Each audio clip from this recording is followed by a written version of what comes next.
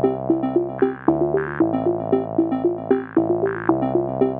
everybody. Welcome to Read, Watch, Play. I'm James. I'm Corinne. I'm Justin. And I'm Cleo. And on this episode, we're going to be talking about Elysium, directed by Neil Blomkamp. I think that's how you say it. I hope that's how you say it. I'm pretty sure that's how you say it. I'm really sorry if it's not how you say it. It's fine. I accept your apology, I guess. On behalf of Neil, maybe Blomkamp? Yes. What if I got Blomkamp right and I was saying Neil wrong? That'd be interesting. It's Nile. That would be very... It's That'd now. be very embarrassing. Yeah. Um, Let's just go. You It should sounded probably good. talk about this movie. yeah. Yeah, normally test the audio. That's fine. We'll do it live. Yeah. I'm the one who has to edit this. This isn't any of your problem. Let's just go. Yeah. So Elysium. So I guess the first little bit of context I would give this movie is that this is the director who did District 9. This is the director who would go on to do Chappie. And yeah, I would say, in my opinion, this is really the beginning of the end of that 3-movie arc. Yeah. Yep. It's not actually that bad. I would say It's It's very solidly- middling. Solidly the middle good movie of the 3 movies. yeah. Haven't you actually seen Chappie? Yes. Oh, God. That was a That yes was from my Justin. yes. I purposely have not.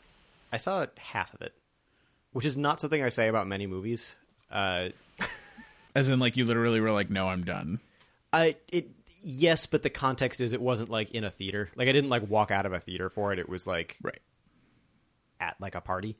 So it was like, yeah, like I stuck around for like the first half of it. It just wasn't really doing it for me. And it was the kind of thing where I felt like that barrier to exit was much lower than it would normally be. Yeah. Like I probably wouldn't have stopped if I had like sat down at home by myself to watch it. I wouldn't have been like, screw this. I'm going to do something else now. Yeah, exactly. It was really more of like I could be watching this movie that's not really doing it for me, or I could be hanging out with some people. Right. Yeah, I mean, I would say if I had to pick like one way to describe it, I would say heavy-handed. So it's basically set in the present day. More or less. Yeah, have you been to Los Angeles? Surprisingly topical. I'll say that.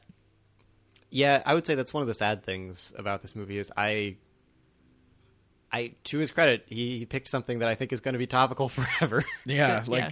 it was heavy-handed and like pretty topical when it came out, and it just hasn't stopped being topical. Yeah, it's just keep going.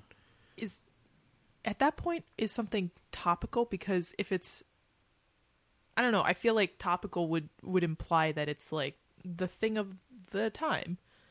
Well, see, You know- like I mean, that's the thing.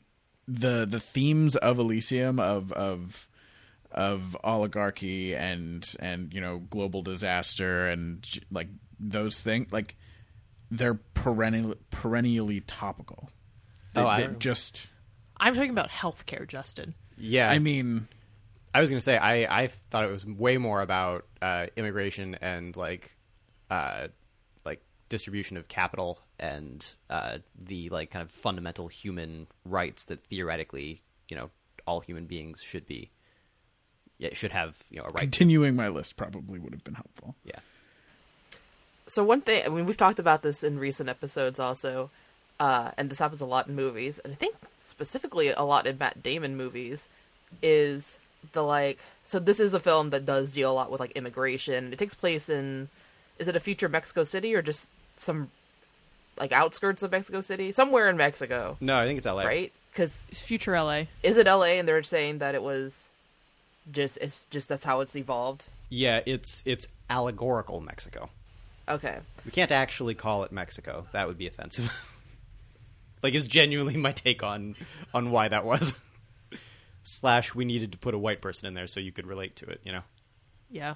Exactly. So that was my thing, because, like, if we're talking about the entire community, like 100% of the community that you see him in, Matt Damon's character Max in, is like they're all Spanish speaking, and they're all like presumably originally like ancestrally from Mexico. If we're talking about a future LA, and yet we have another kind of like white savior situation going on, where It's like Matt Damon like is coming. I mean, given like his character grows up in this environment too, along with these other characters, but he's like the only white person we see who's not on Elysium, I want to say, and then, or who except for the factory, like the only person like in his like living environment, basically, of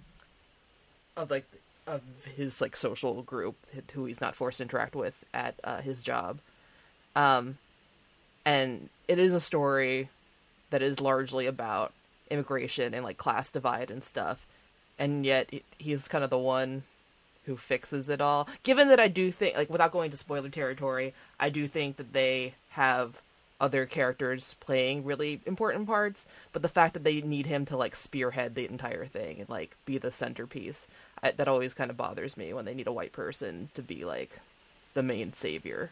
Yeah, because I mean, you could easily have flipped, and now I'm gonna forget names. Matt Damon, not talking about characters. Matt Damon and I mean, it's what, Julio, right? Oh, Diego Luna's character? Yeah, Diego Luna. Like, you could flip Matt Damon and Diego Luna in this movie, have them playing their, each other's characters, and nothing would change. The one thing that I would say is I don't know if it's purely from a star power perspective.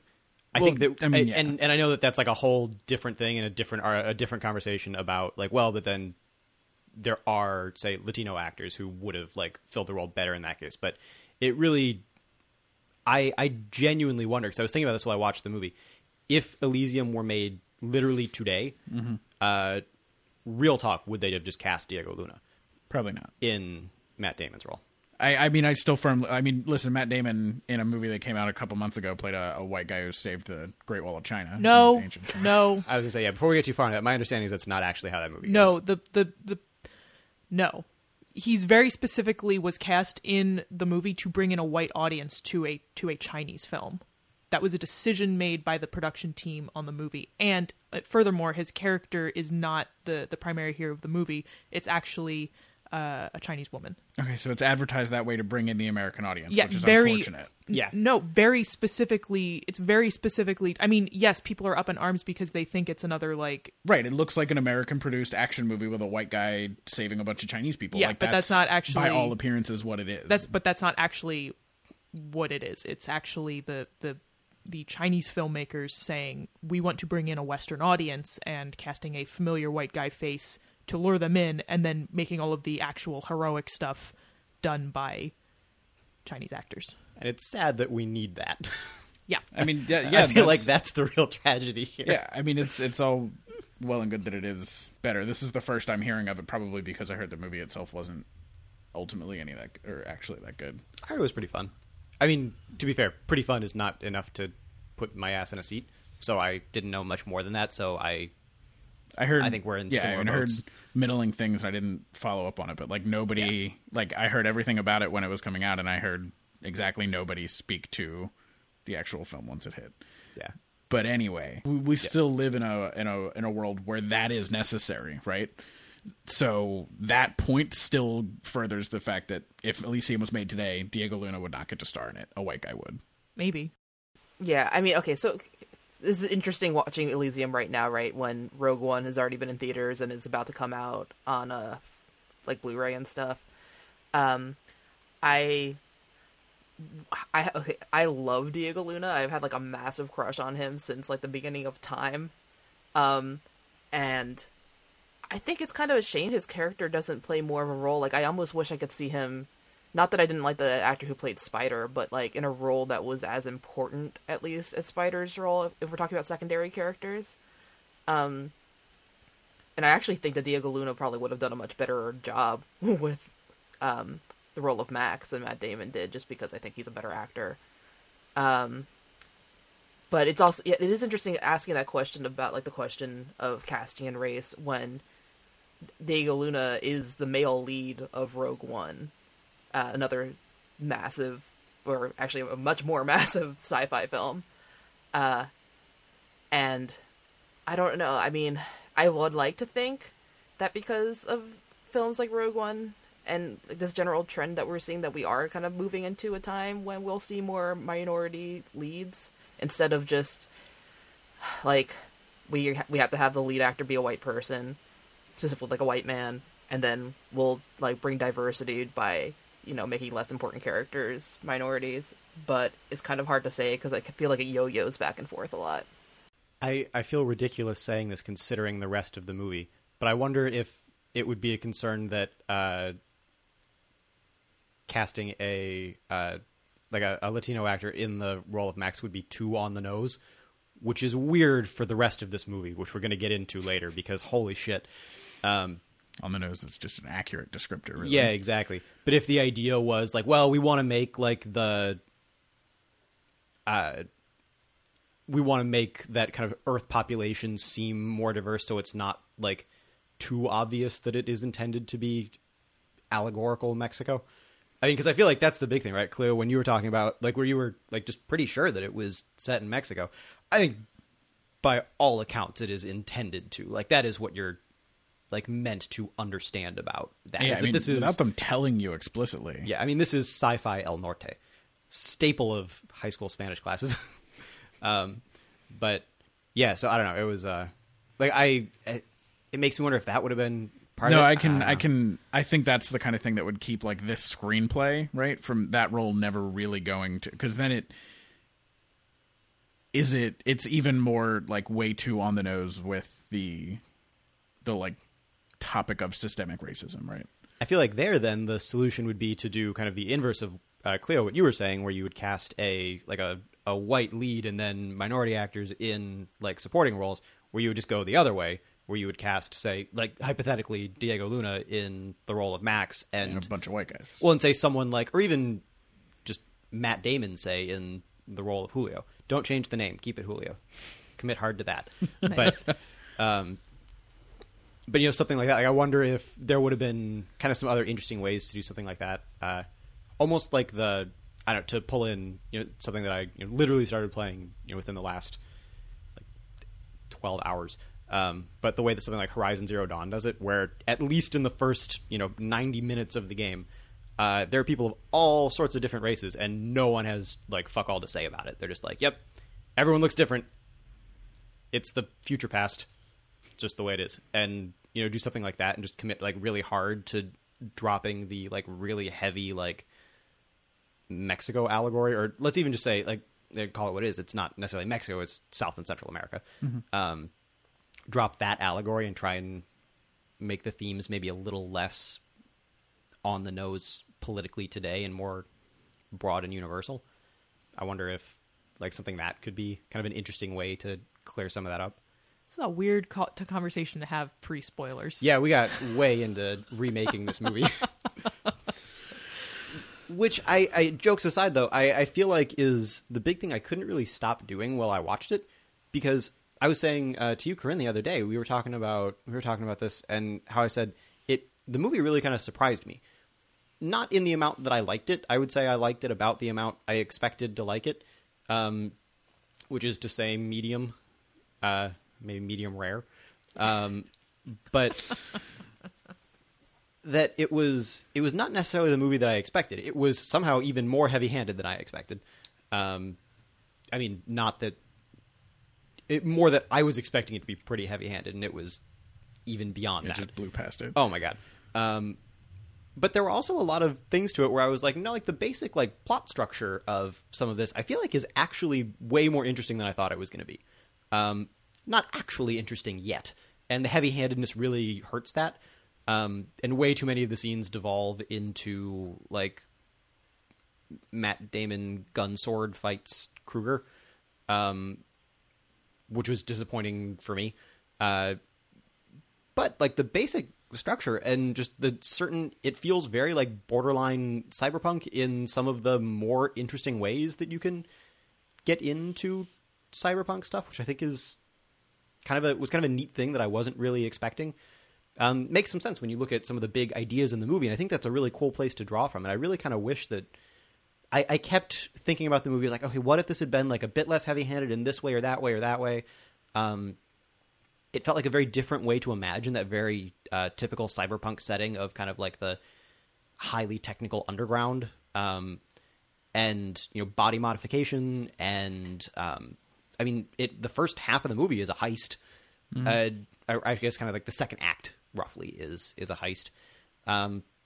Third act, kind of an infiltration thing. It feels like on paper the big beats actually could have been way more interesting than I feel like I found them being. So I had a really hard time after this movie, not just sitting there being like, oh man, how could I rework this in such a way where you could like double down on those parts that were really interesting, make the allegory like less on the nose, less beat you over the head with it, and potentially take the same basic structure and make like a more interesting movie.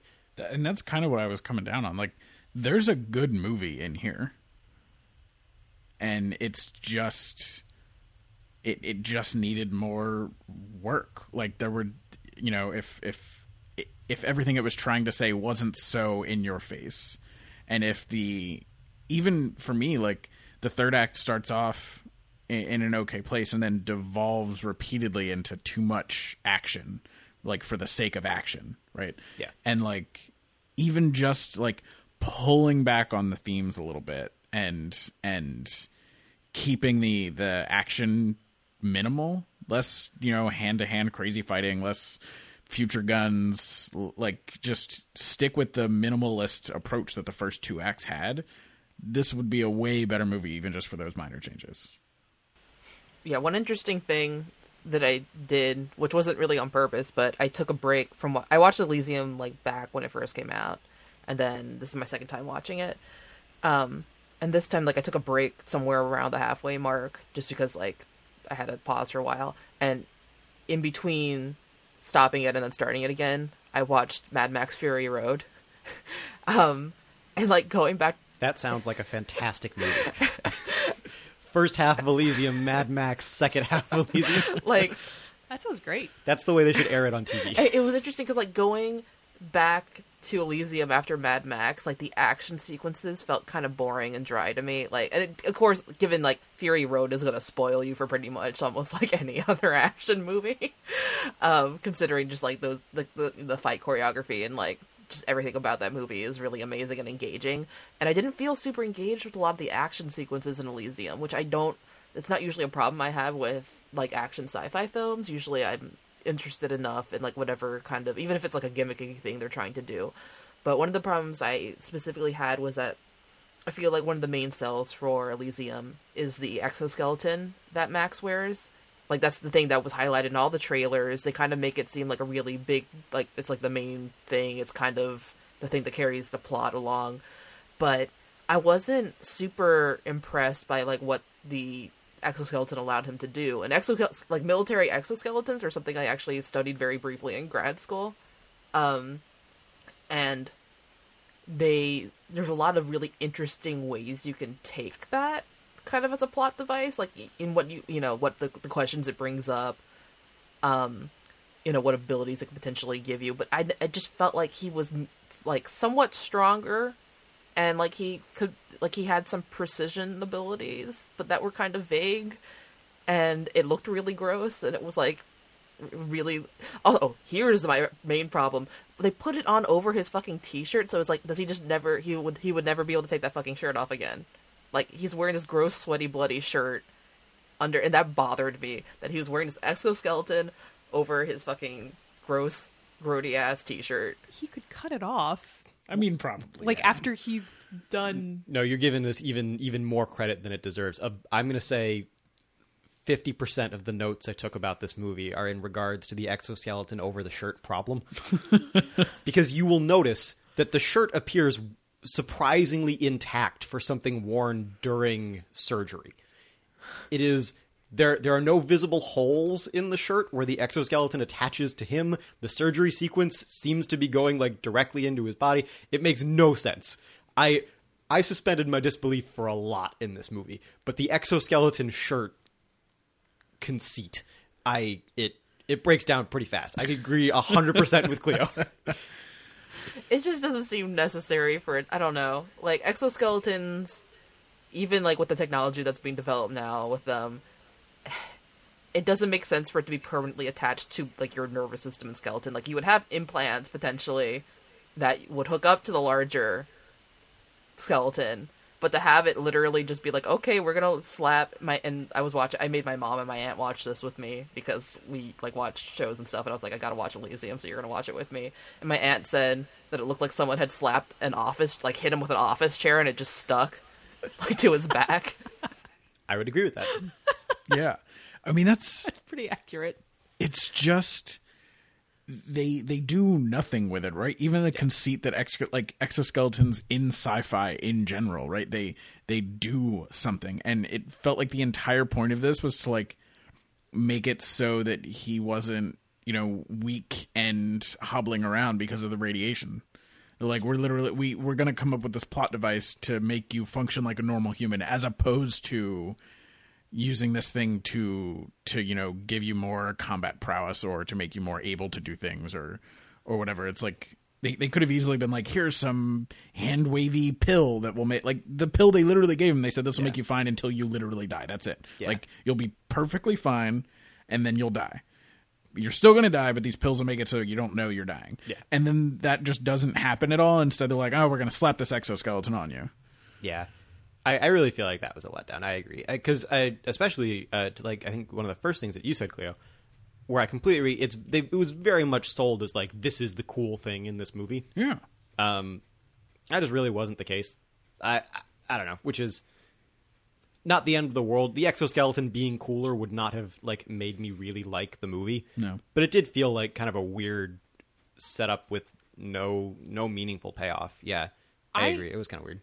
I kept waiting for there to be like moments where, because it was established that the pills should have been working, but they weren't, and it was established that he was like barely able to function and he needed the exoskeleton for that. I kept waiting for, if not the super powered aspect of it, the sort of like cold machine aspect of it, where he's like slouching against his own frame, but the machine keeps moving him. Yeah. And they didn't really play up that either. Yeah. I thought that would have been cool. That would have been a neat angle to go.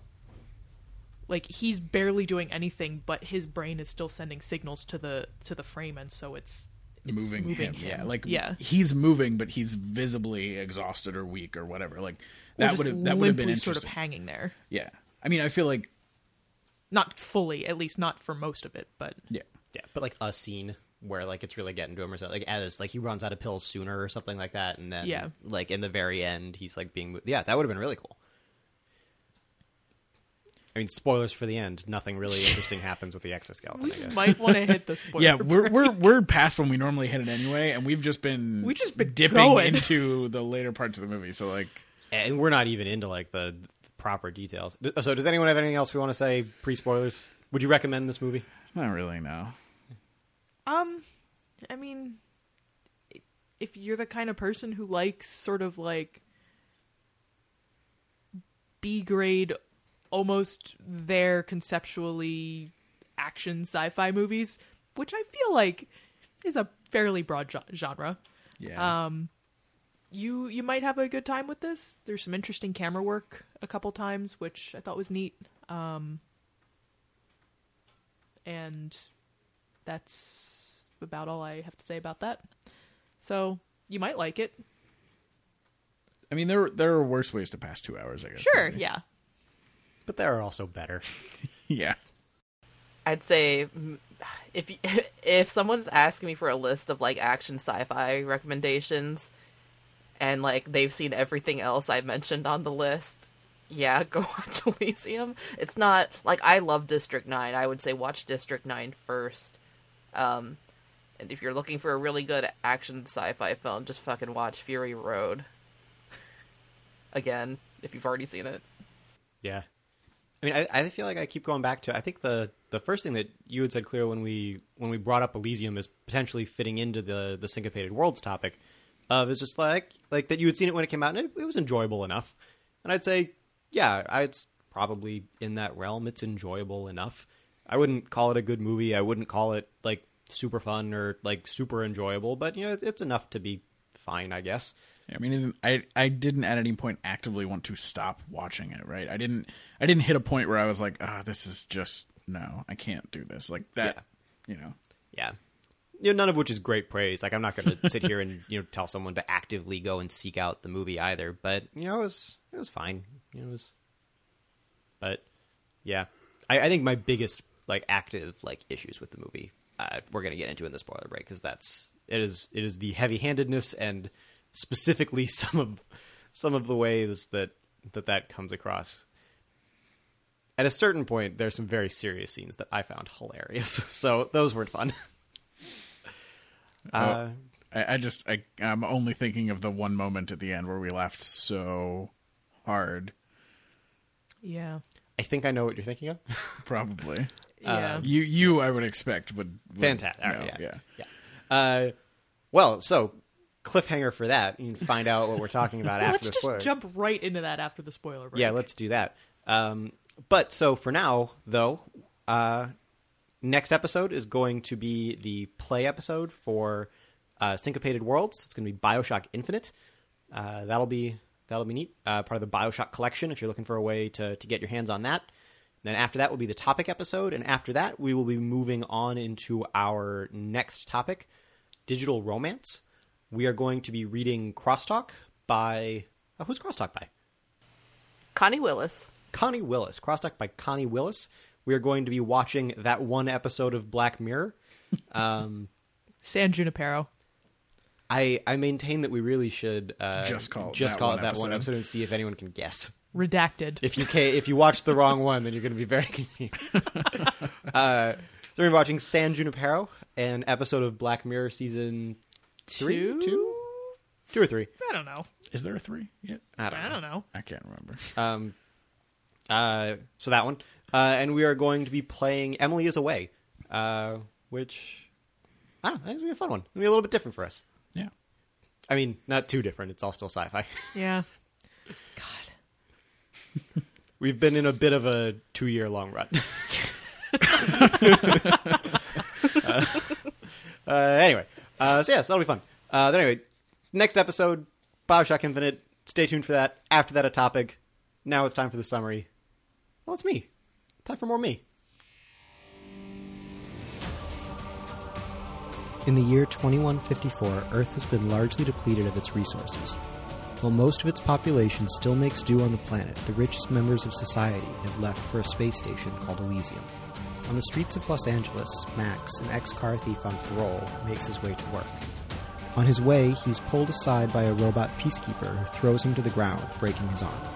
When Max goes to the hospital for his injury, he is treated by Frey, an old friend who he hasn't seen in years. Later, while Max is at work at a factory that builds robots similar to the ones that accosted him earlier, a girl with crutches and her mother are loaded onto a shuttle bound for Elysium along with a group of other people. The shuttle is one of 3 attempting to illegally take Earth citizens up to the station. On Elysium, Defense Secretary Delacour is informed of the approaching ships and orders them shot down.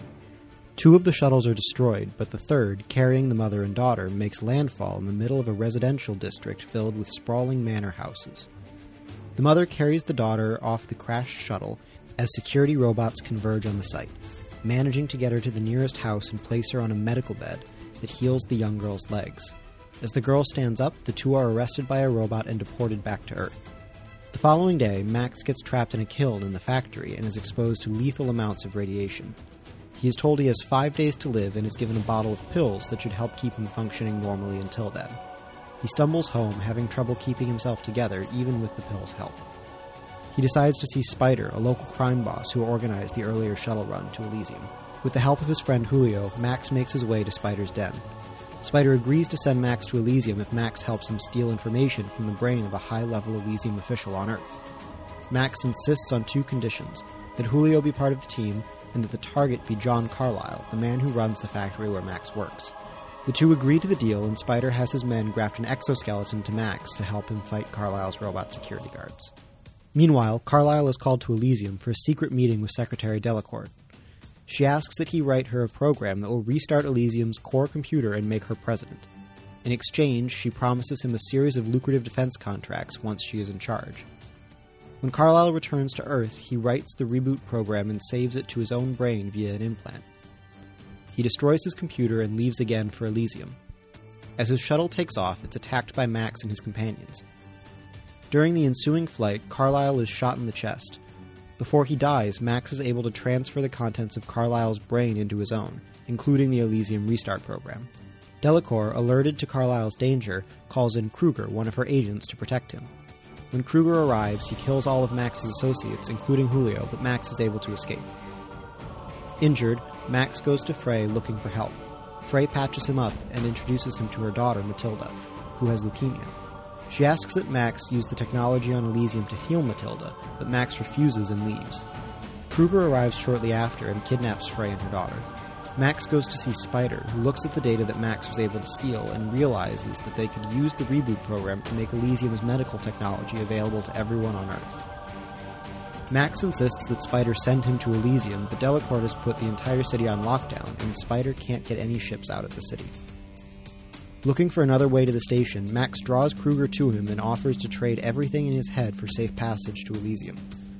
Delacour cancels the lockdown and Kruger's ship leaves for the station, followed shortly after by one of Spider's shuttles. As the ship approaches Elysium, a fright breaks out, and Kruger is killed. The ship crashes, but Kruger's goons take Max, Frey, and Matilda into custody. When Frey and Matilda come to, they are taken to the medical bay, where Kruger is reassembled in one of the medical pods.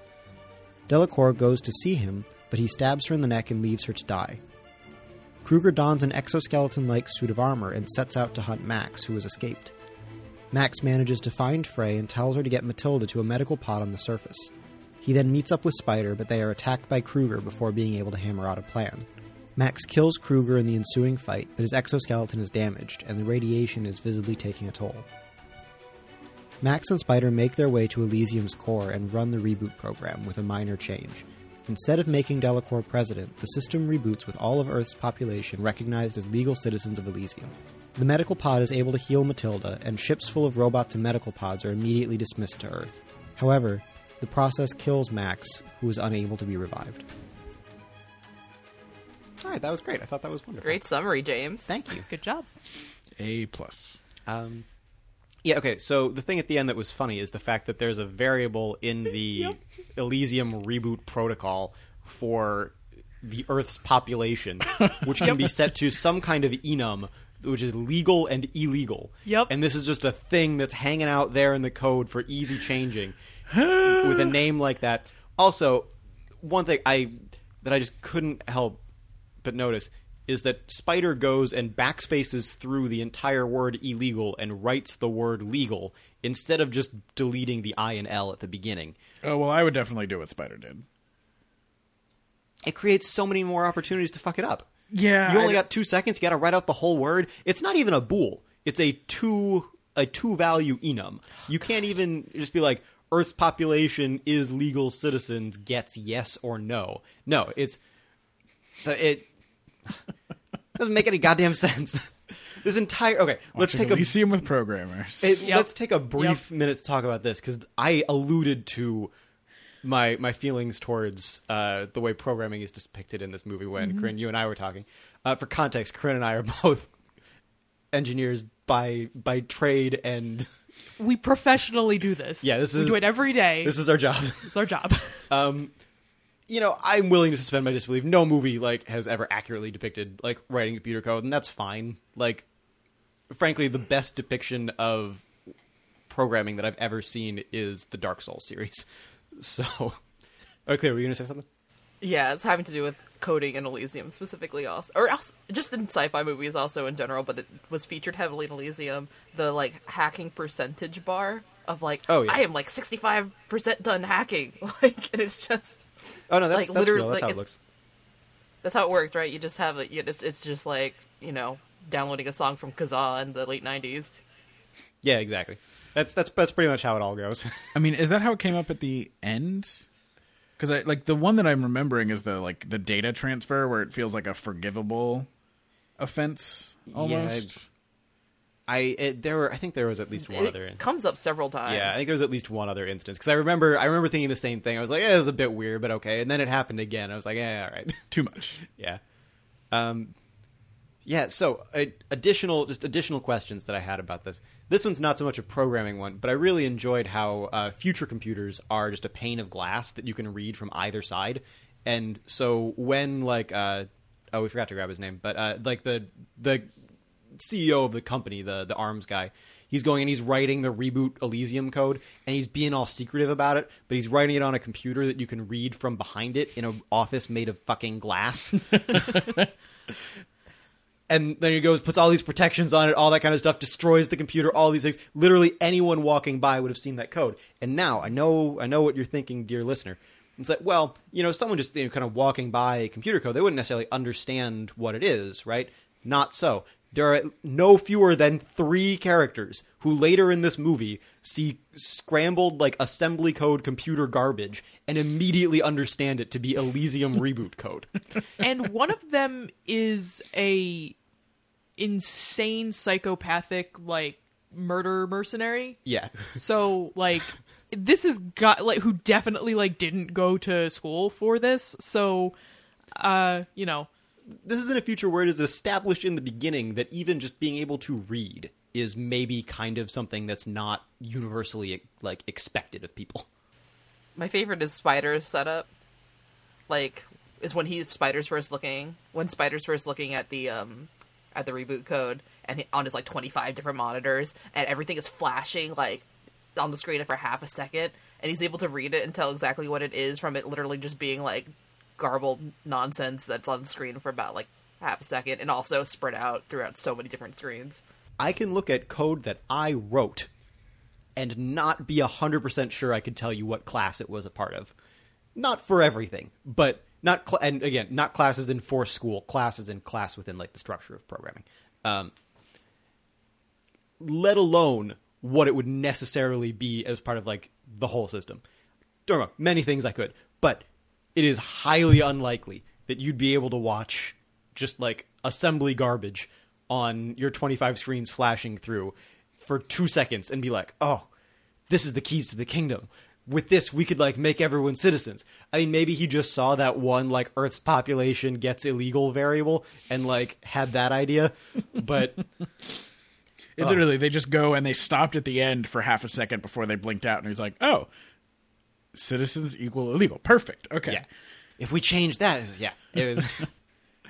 My other favorite thing is like when they reboot Elysium, they literally like the lights go out on Elysium. It's like, so they're completely restarting the entire thing. Does that mean like life support went off for a second? Like, what is the purpose of the lights turning off for rebooting just like that part of the system?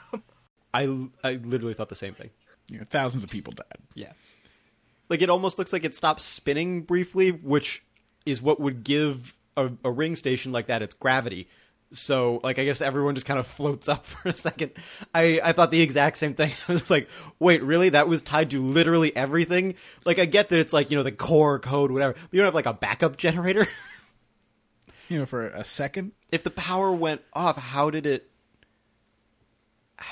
like, turn itself back on?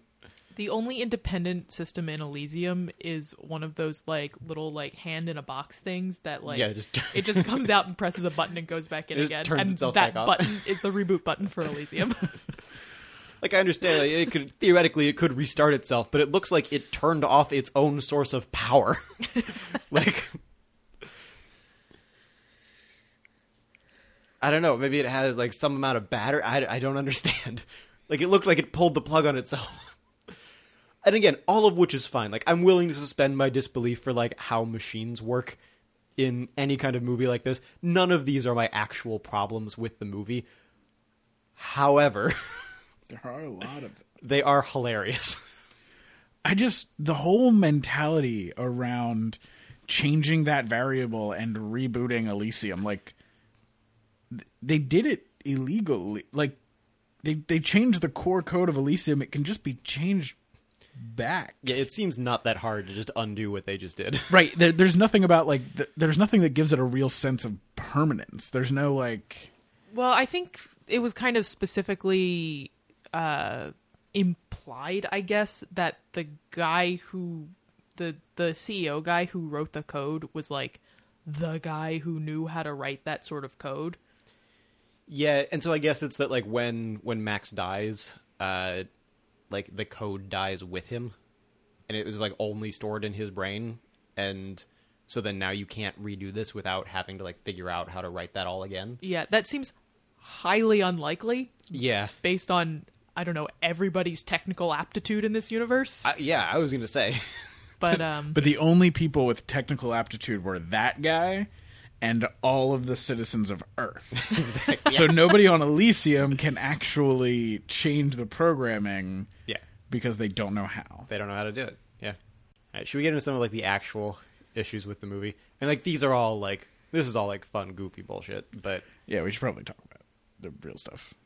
There's one that comes to mind immediately for me, which is something that like has we've also dealt with in other things we've talked about.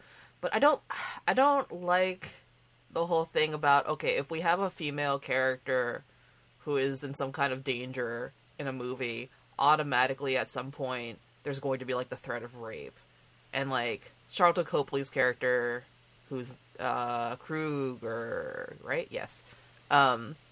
Is like super creepy with Frey, and it didn't like feel necessary or like it moved the plot along, and it just kind of like made her more into a prop, and I was just not really into it. And not that like I didn't feel that any of the characters had a super meaningful arc or like were really fleshed out in a way that made me connect with them. So it's not so much like, oh, like she felt flat compared to everyone else. Everyone felt a little bit flat to me, but it was just like, oh, like there's this woman and her child, and they're going to be kind of taking on this role of like the endangered woman stereotype. And I don't know, the thread of like that whole the like sexual predator thing just doesn't really, I don't like it being used so lightly and like as a throwaway thing.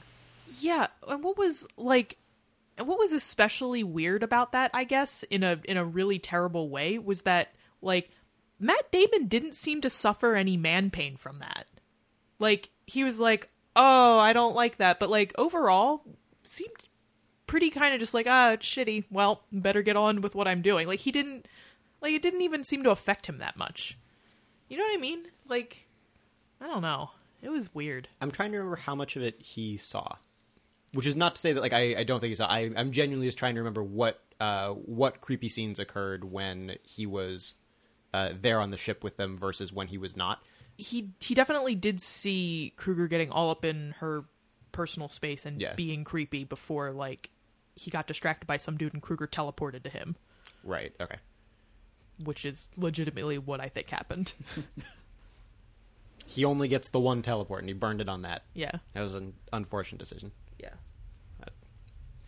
Yeah, no, I feel like they did a fine job of establishing Kruger's character as, like, bad and scary and creepy. Like, it doesn't even feel like it's a lazy shortcut to, like, making him out to be the bad guy, because He's pretty effectively awful already. yeah, it feels very unnecessary. Not that it would necessarily be necessary in some other context, but I don't even see I can't even sit there and say, like, well, maybe this was, like, the reasoning. Again, not that would make it, like, right. okay, Like, it would but- never actually be necessary, but there's times when it's used and you can, like, okay, well, I can understand the thought process of the people who decided to put this in there, but, like, I can't even go that far. Like, I can't understand the decision to do it because they hadn't lacked for making him awful in other ways.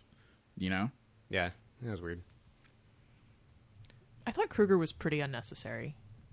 That's what I was thinking, like, the entire time. Like, he was just super irrelevant. Like, he could have not been brought back on when the thing with the code happened, right? Yeah. Like, if he had just been the agent who had fired the missiles and who then had been discharged, like, he would have served his purpose as, like, demonstrating a part of how that, like, you know, part of how Elysium interacts with the regular planet, and that could have been it. Yeah. And he would have served that, like, story beat purpose and that expositional purpose, and we could have had, you know, a much better third act, probably. Yeah, he was just kind of weird. Or even then, like, I feel like there are other ways that you could have reworked that character of, like, I don't know, like, that main, like, physical antagonist, like, the one who's right there, like, in your space, actively confronting the protagonist. I don't know, just, like, a much more interesting way. I feel like even, like, that even could have gone to Delacourt if they didn't want her to be the Palpatine figure. Right. For those of you without access to our notes, we have categorized everyone by their prequels era Star Wars equivalent. Except for Max, who is categorized as Matt Damon, Yeah. who I guess is just prequels era Matt Damon. I mean, Matt Damon is just always Matt Damon wherever wherever he is. yeah, he's prequels era Matt Damon. So Matt Damon from the 90s. Yeah.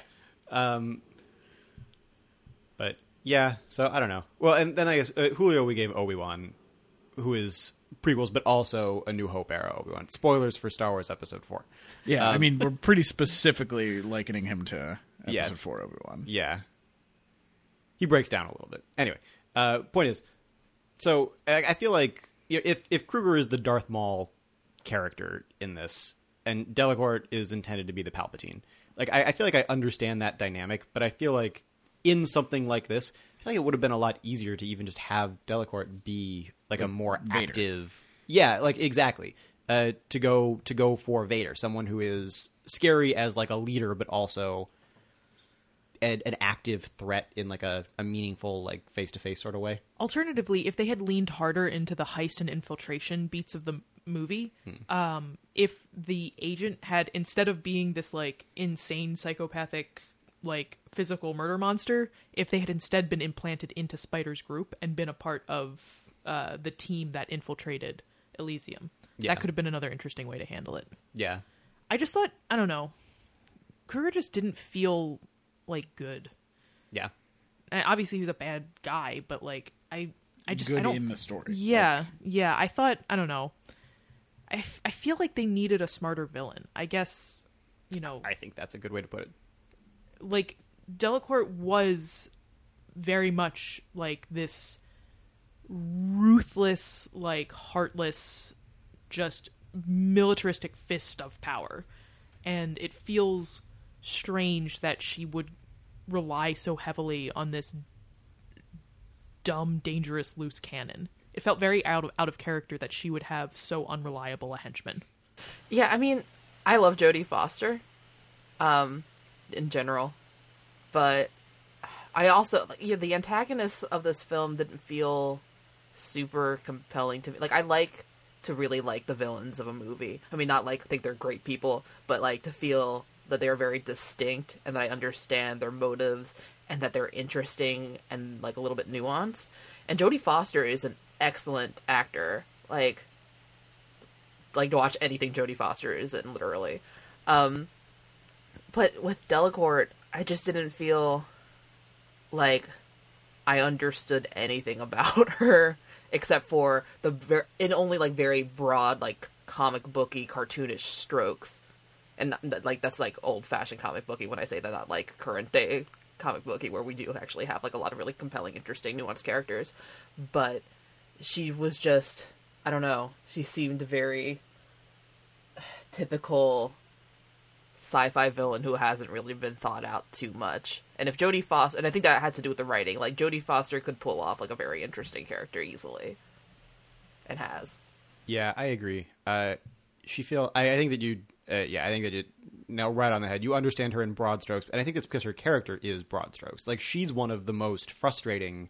I think her character is one of the most frustrating casualties of this movie clearly having like capital S something to say, in that most of her dialogue is explaining the allegory to the viewer. You know, that she actively goes out and she talks about illegals and deportation and literally homeland security. Like, what the fucking fuck? Like, you can't even like mix the words up a little bit and try and disguise Station it. security. Yeah, Like, God. like home station security, or like some even like vague garbage attempt at like obscuring what you're trying to say would have gone a long way. But I feel like that's the big thing. I feel like her character is so much a casualty of wanting to say something and not trusting your audience. I think that for me, that is the core issue here, is that I don't feel like Blomkamp trusts the audience to understand what he's trying to say unless he just paints it in huge like block letters in Spanish and in French to indicate that like, oh, like they're fancy on Elysium. They speak French there. Like, fuck that shit. Like, it's... And even then, like, I feel like that introduces more problems than it tries to solve, because it it leans so heavily on this weird understanding of like it fanciness of languages. I don't know. I understand like making Spanish, I guess, the chief language of Earth if you're talking very specifically in this sense of the allegory of going from South Central America to the United States.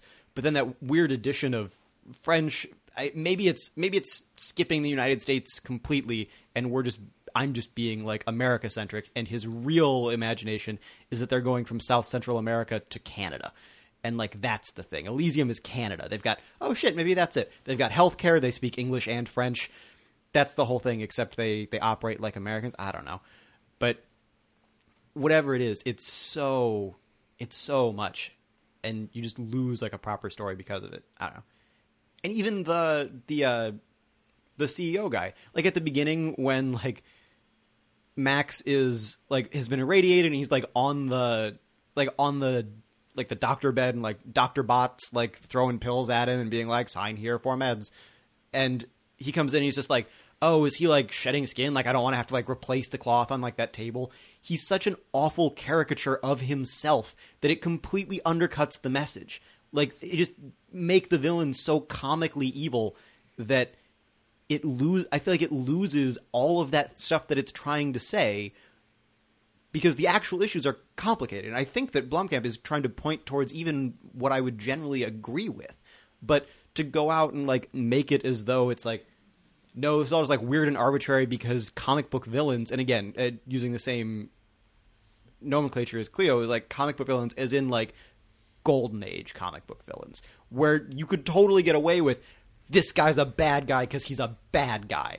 Like, he's bad and you know he's bad because he's got a skull and it's red. And like, you know, oh, by the way, he's a Nazi. And you just go into that and it's like, yeah, no, like it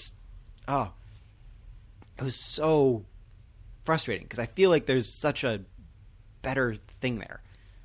I also have to say, I don't understand why it was a problem, like, giving out these healing beds to the people of Earth. I don't understand. Like, it literally cost Elysium nothing. Not their time, not their thought, not their money, not their power. As far as we were told, this was just a thing that everybody could use as much as they wanted, whenever they wanted, didn't cost them any money. They just had it. And also, there were big old spaceships full of robots and beds who were willing to do all the work. And ready to go. Yeah. It took 60 seconds for those ships to launch after rebooting. And they're just like, oh, must go to Earth. People needed medical care. And it's just like, they're ready. And they're just there. Yeah, I think the real... The thing about, you know, the thing that makes healthcare such a big issue is that, and I'm not an expert in this, but as far as I understand is there are finite resources that need to be distributed to a lot of people, and as our system exists right now, that costs money. And it turns out healthcare is way more complicated than anyone expected. But, you know, those basic principles all seem to be completely thrown away in Elysium, where it doesn't cost money, it's not finite, and there are a lot of people, but yeah, we'll get through them in like a couple months. And they've just got ships of it ready to go. Yeah. It honestly seemed like Elysium was holding it back just to say, nah, you can't have healthcare. What if they it's were like just... they cast them as these people who like, we need to have this just so that we can be better than everyone else. And it's almost like somebody in like Elysium's government got as far as creating a program that would give a limited amount of resources to Earth. And they got as far as loading up ships to do so. And then somebody was like, no, we're scrapping this. And it just they never did anything about it. I don't. And Congress just gutted it. Like, I remember the first time I was watching Elysium, I had the thought, okay, so what they're going to eventually end up revealing is that the reason that every mansion on Elysium seems to have these, like, you know, magical healing beds that take longer to scan you than they do to actually, like, fix your cancer. And the reason, like, why they're not sending these to Earth is because Earth is overpopulated and they want people to die out so that the population can, like, settle, like go down a little bit. And they're going to reveal that that's, like, the motive for why they're keeping these healing bed pod things from them. or like something that at least makes it a little bit like at least gives us a reason for like why, like when they have, as it turns out, ships loaded up ready to go with these like medical station bed things, like why they weren't deploying those at all, it seemed like. But it never, it's like never it's never resolved in any way whatsoever. There's not one reason given. And honestly, like we can speculate on a number of different things that are, you know, paper thin, but at least something.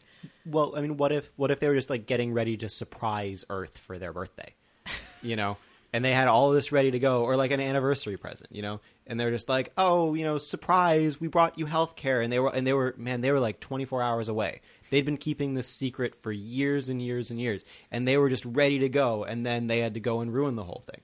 You know, that's what they wanted, and now Elysium looks like the bad guys, but in reality, they were a day away from just sending it all down. Yeah, I mean, like I said, we can conjecture all we want, and I'll put that as like maybe top 5 possible reasons. I'd say so. That makes the most sense. We can conjecture all we want, but the fact is that we don't have anything. We have nothing in the movie to suggest why they were holding this back, and it just seems it's bonkers. It's just flat out bonkers. You know what else is bonkers regarding healing beds? The fact that Matt Damon didn't take 2 fucking seconds to sit in a healing bed and be cured of his radiation poisoning so that he could run around and like save the population of Earth without feeling like shit. Yeah, apparently it takes no time at all. It takes no time at all, and it is already established there is a healing bed in the room where he freed Frey and her daughter.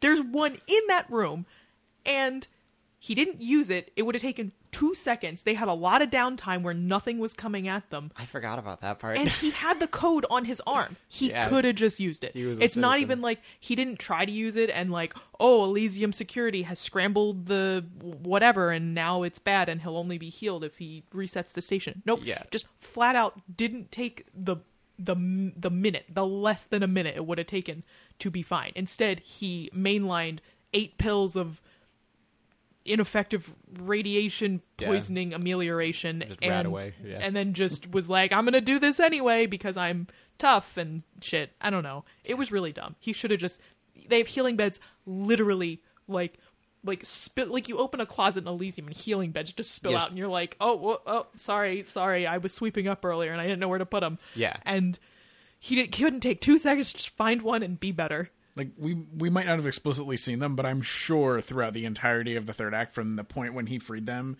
to the end of the movie, he passed at least a dozen. Yep. I'm very willing to bet. He could have taken, like, honestly, Kruger was walking at him menacingly. He could have taken the time from spotting Kruger, gotten a healing bed, healed himself, and gotten out again before Kruger had even, like, arrived. He could have just been walking menacingly at him down a hallway. It seems, yeah. I think so. Also, why does extracting that data from Matt Damon's head kill him? Like, I just didn't... Why? I don't understand. Well, I don't think it's the data that kills him, it's the radiation, right? Because he never actually... Is it? No, it's very explicitly the data extraction transfer that of kills the him. data. Fuck. Yeah. I just did not understand why that was. Like, they're not literally, like, wrenching a part of his brain out. Like, I don't understand. Well, data keeps radiation at bay. So, like, when they removed the data, then the radiation got him. You know, I think honestly, that's how it worked. It kind of seemed to me that, like, running the program on his brain computer was the thing that did it, but also, like, nobody has a flash drive. Like, Yeah. Like, seriously?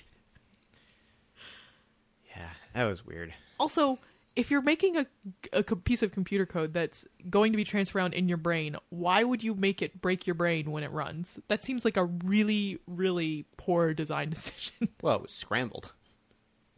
I don't even know what that means, but people kept telling us it was scrambled, so... I can't read this code, it's scrambled. All right. Okay. Well, but everybody could read it. Yeah, exactly. Except everyone could read it and it runs. Yeah.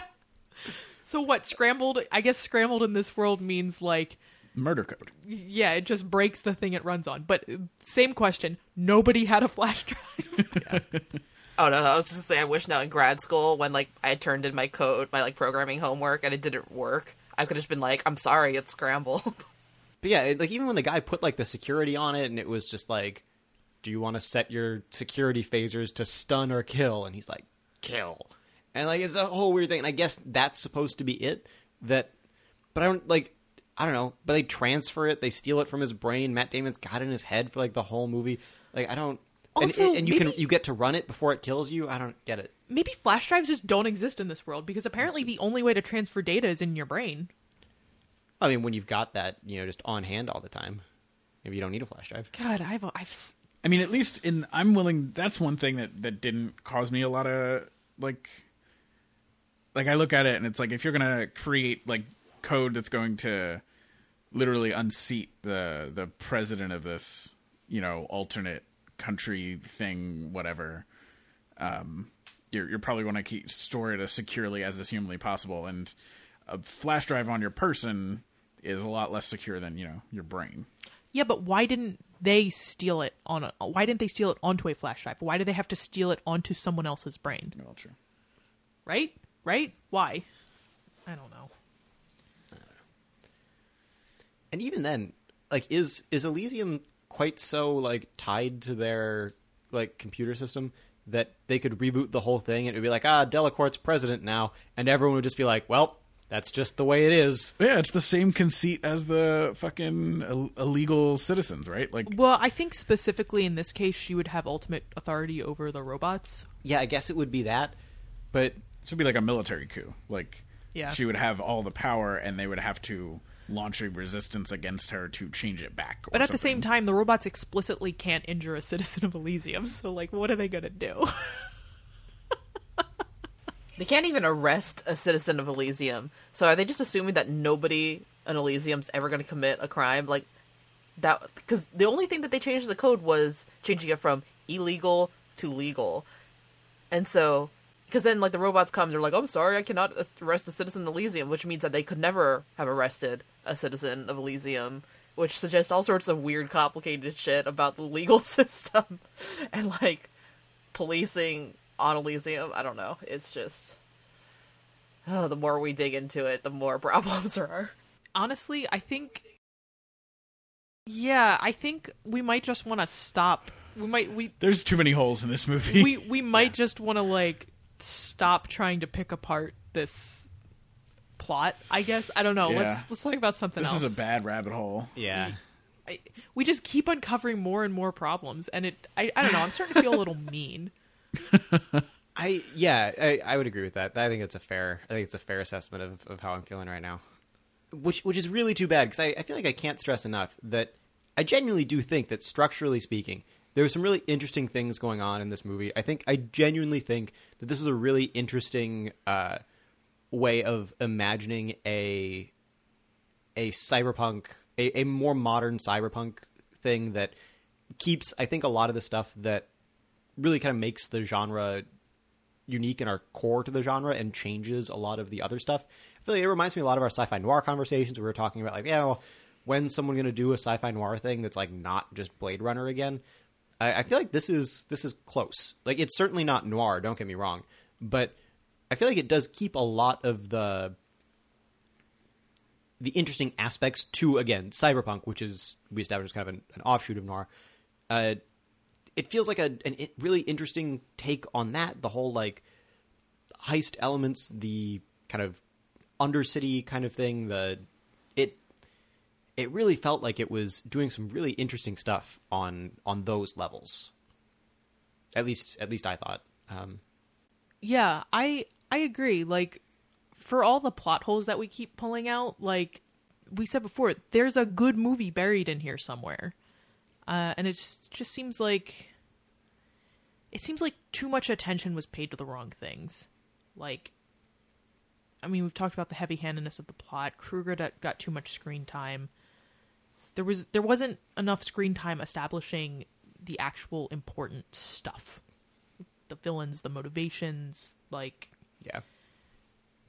some better, like, details and explanations of how the world works, I guess, to make us care why any of this matters. A better story arc for Max than understanding why the hippo helps the meerkat. Yeah, that was... God, that was terrible.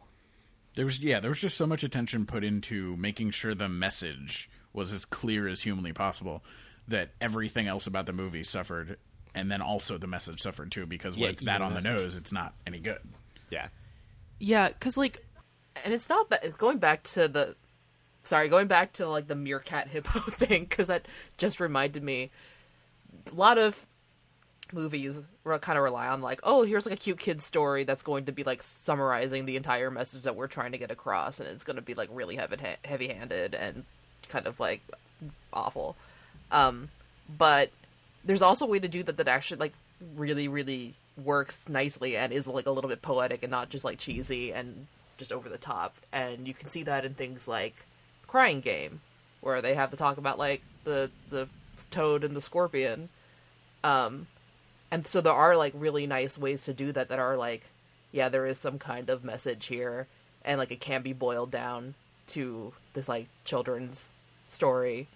Like that's like, when you boil it down, it can be that simplified, but it's not like the whole movie doesn't feel like the whole thing's been very simplified.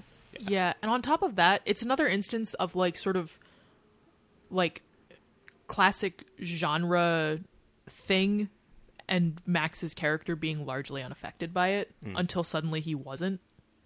I don't know. There was no setup to me that said that Max was thinking about this and like caring about it until suddenly at the end he was like, I understand the hippopotamus. No, you fucking don't. You didn't even hear the end of her story. The hippopotamus wants a friend. Okay, great. Like, this isn't you getting a friend. This is you sacrificing your life for something, which clearly established the hippopotamus and the meerkat became friends and they like enjoyed fruit together. Not the point of the story. I feel like the other thing is, it doesn't take a lot of imagination to understand what the hippo would get out of this, right? Like, if the meerkat couldn't reach the fruit by itself, the hippo probably can't either. You know, hippos can't, like, get up on their hind legs and, like, eat the fruit from the trees. So if we're talking about fruit that the meerkat needs to stand on the hippo to get, my guess is that the meerkat's getting some fruit for the hippo, too. Yeah. But also, that's not what Max learned. No, I'm just saying, like, even then, like, the allegorical story, I feel like, was also not really well thought through. Yeah. I don't imagine that the hippo was like rolling in fruit before this. Like, it feels like kind of a I scratch your back, you scratch mine, or rather a you stand on my back, you get us both fruit. Yeah. Like, I don't think it's a hard story to like come up with some better but also worse moral like solution to. Like, that doesn't serve anything. Yeah, I don't know. I feel like they sort of just kept throwing expected tropes at Max, but also that his character was unaffected by any of them. Yeah. Which was like, that's the most hilarious thing I can think of, is you put in all these cliches, but then like there's no payoff. Yeah, none of it matters. Which is hilarious. Basically, if you're going to watch this movie, don't think about it too much. Yeah. Yeah. I liked it a lot more when I just watched it and laughed at the code thing at the end. Now that we're actually pointing out all these problems, I'm like, wow, it really sucked. Yikes. And like, I can suspend disbelief. I don't need every movie to be perfect, all of those things. But it just seems like the core making of the movie seems to have like made, I would say, one or two really big fundamental mistakes that very much spilled out into the rest of the movie and really just kind of poisoned the well pretty early on. Yeah. So on that happy note, we done here? I guess so. I can't really think of anything else to say about it that's not just heaping more shit on it. I'm really looking forward to talking about this in the context of the other things when we talk specifically about like the whole like syncopated worlds idea and the kind of privileged few versus the people of Los Angeles. Yeah, I think this movie is strongest conceptually, which is why I'm still excited to talk about it in the context of other things. I'm doubly excited to talk about the ways that other things do a better, worse, or similar job to this in getting that message across. Yeah. I think that that's going to be I think is the part of the topic episode that I'm most excited about. Plug for the episode that'll be coming out for y'all in about a month. So I genuinely think that while this movie by itself was not very good, I actually think it'll be a really interesting touchstone for that conversation. Yep. Yeah. Yeah. So on that note, that's something we can all look forward to. And that'll be in about a month.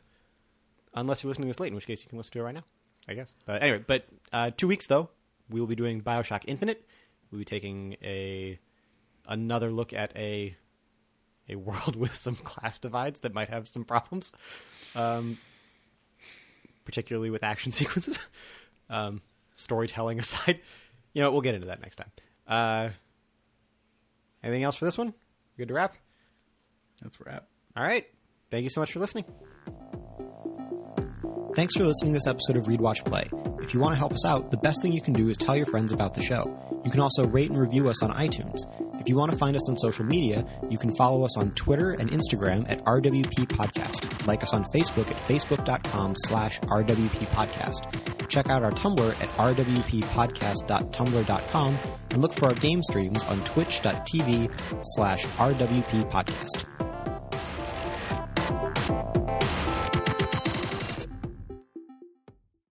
It's not as catchy, but And we don't even have to call it any of those things. I was just having fun with it. Virtual like that. love. I don't think I can say that with a straight face. Nope. I don't think you can either. No, that's why I didn't do it.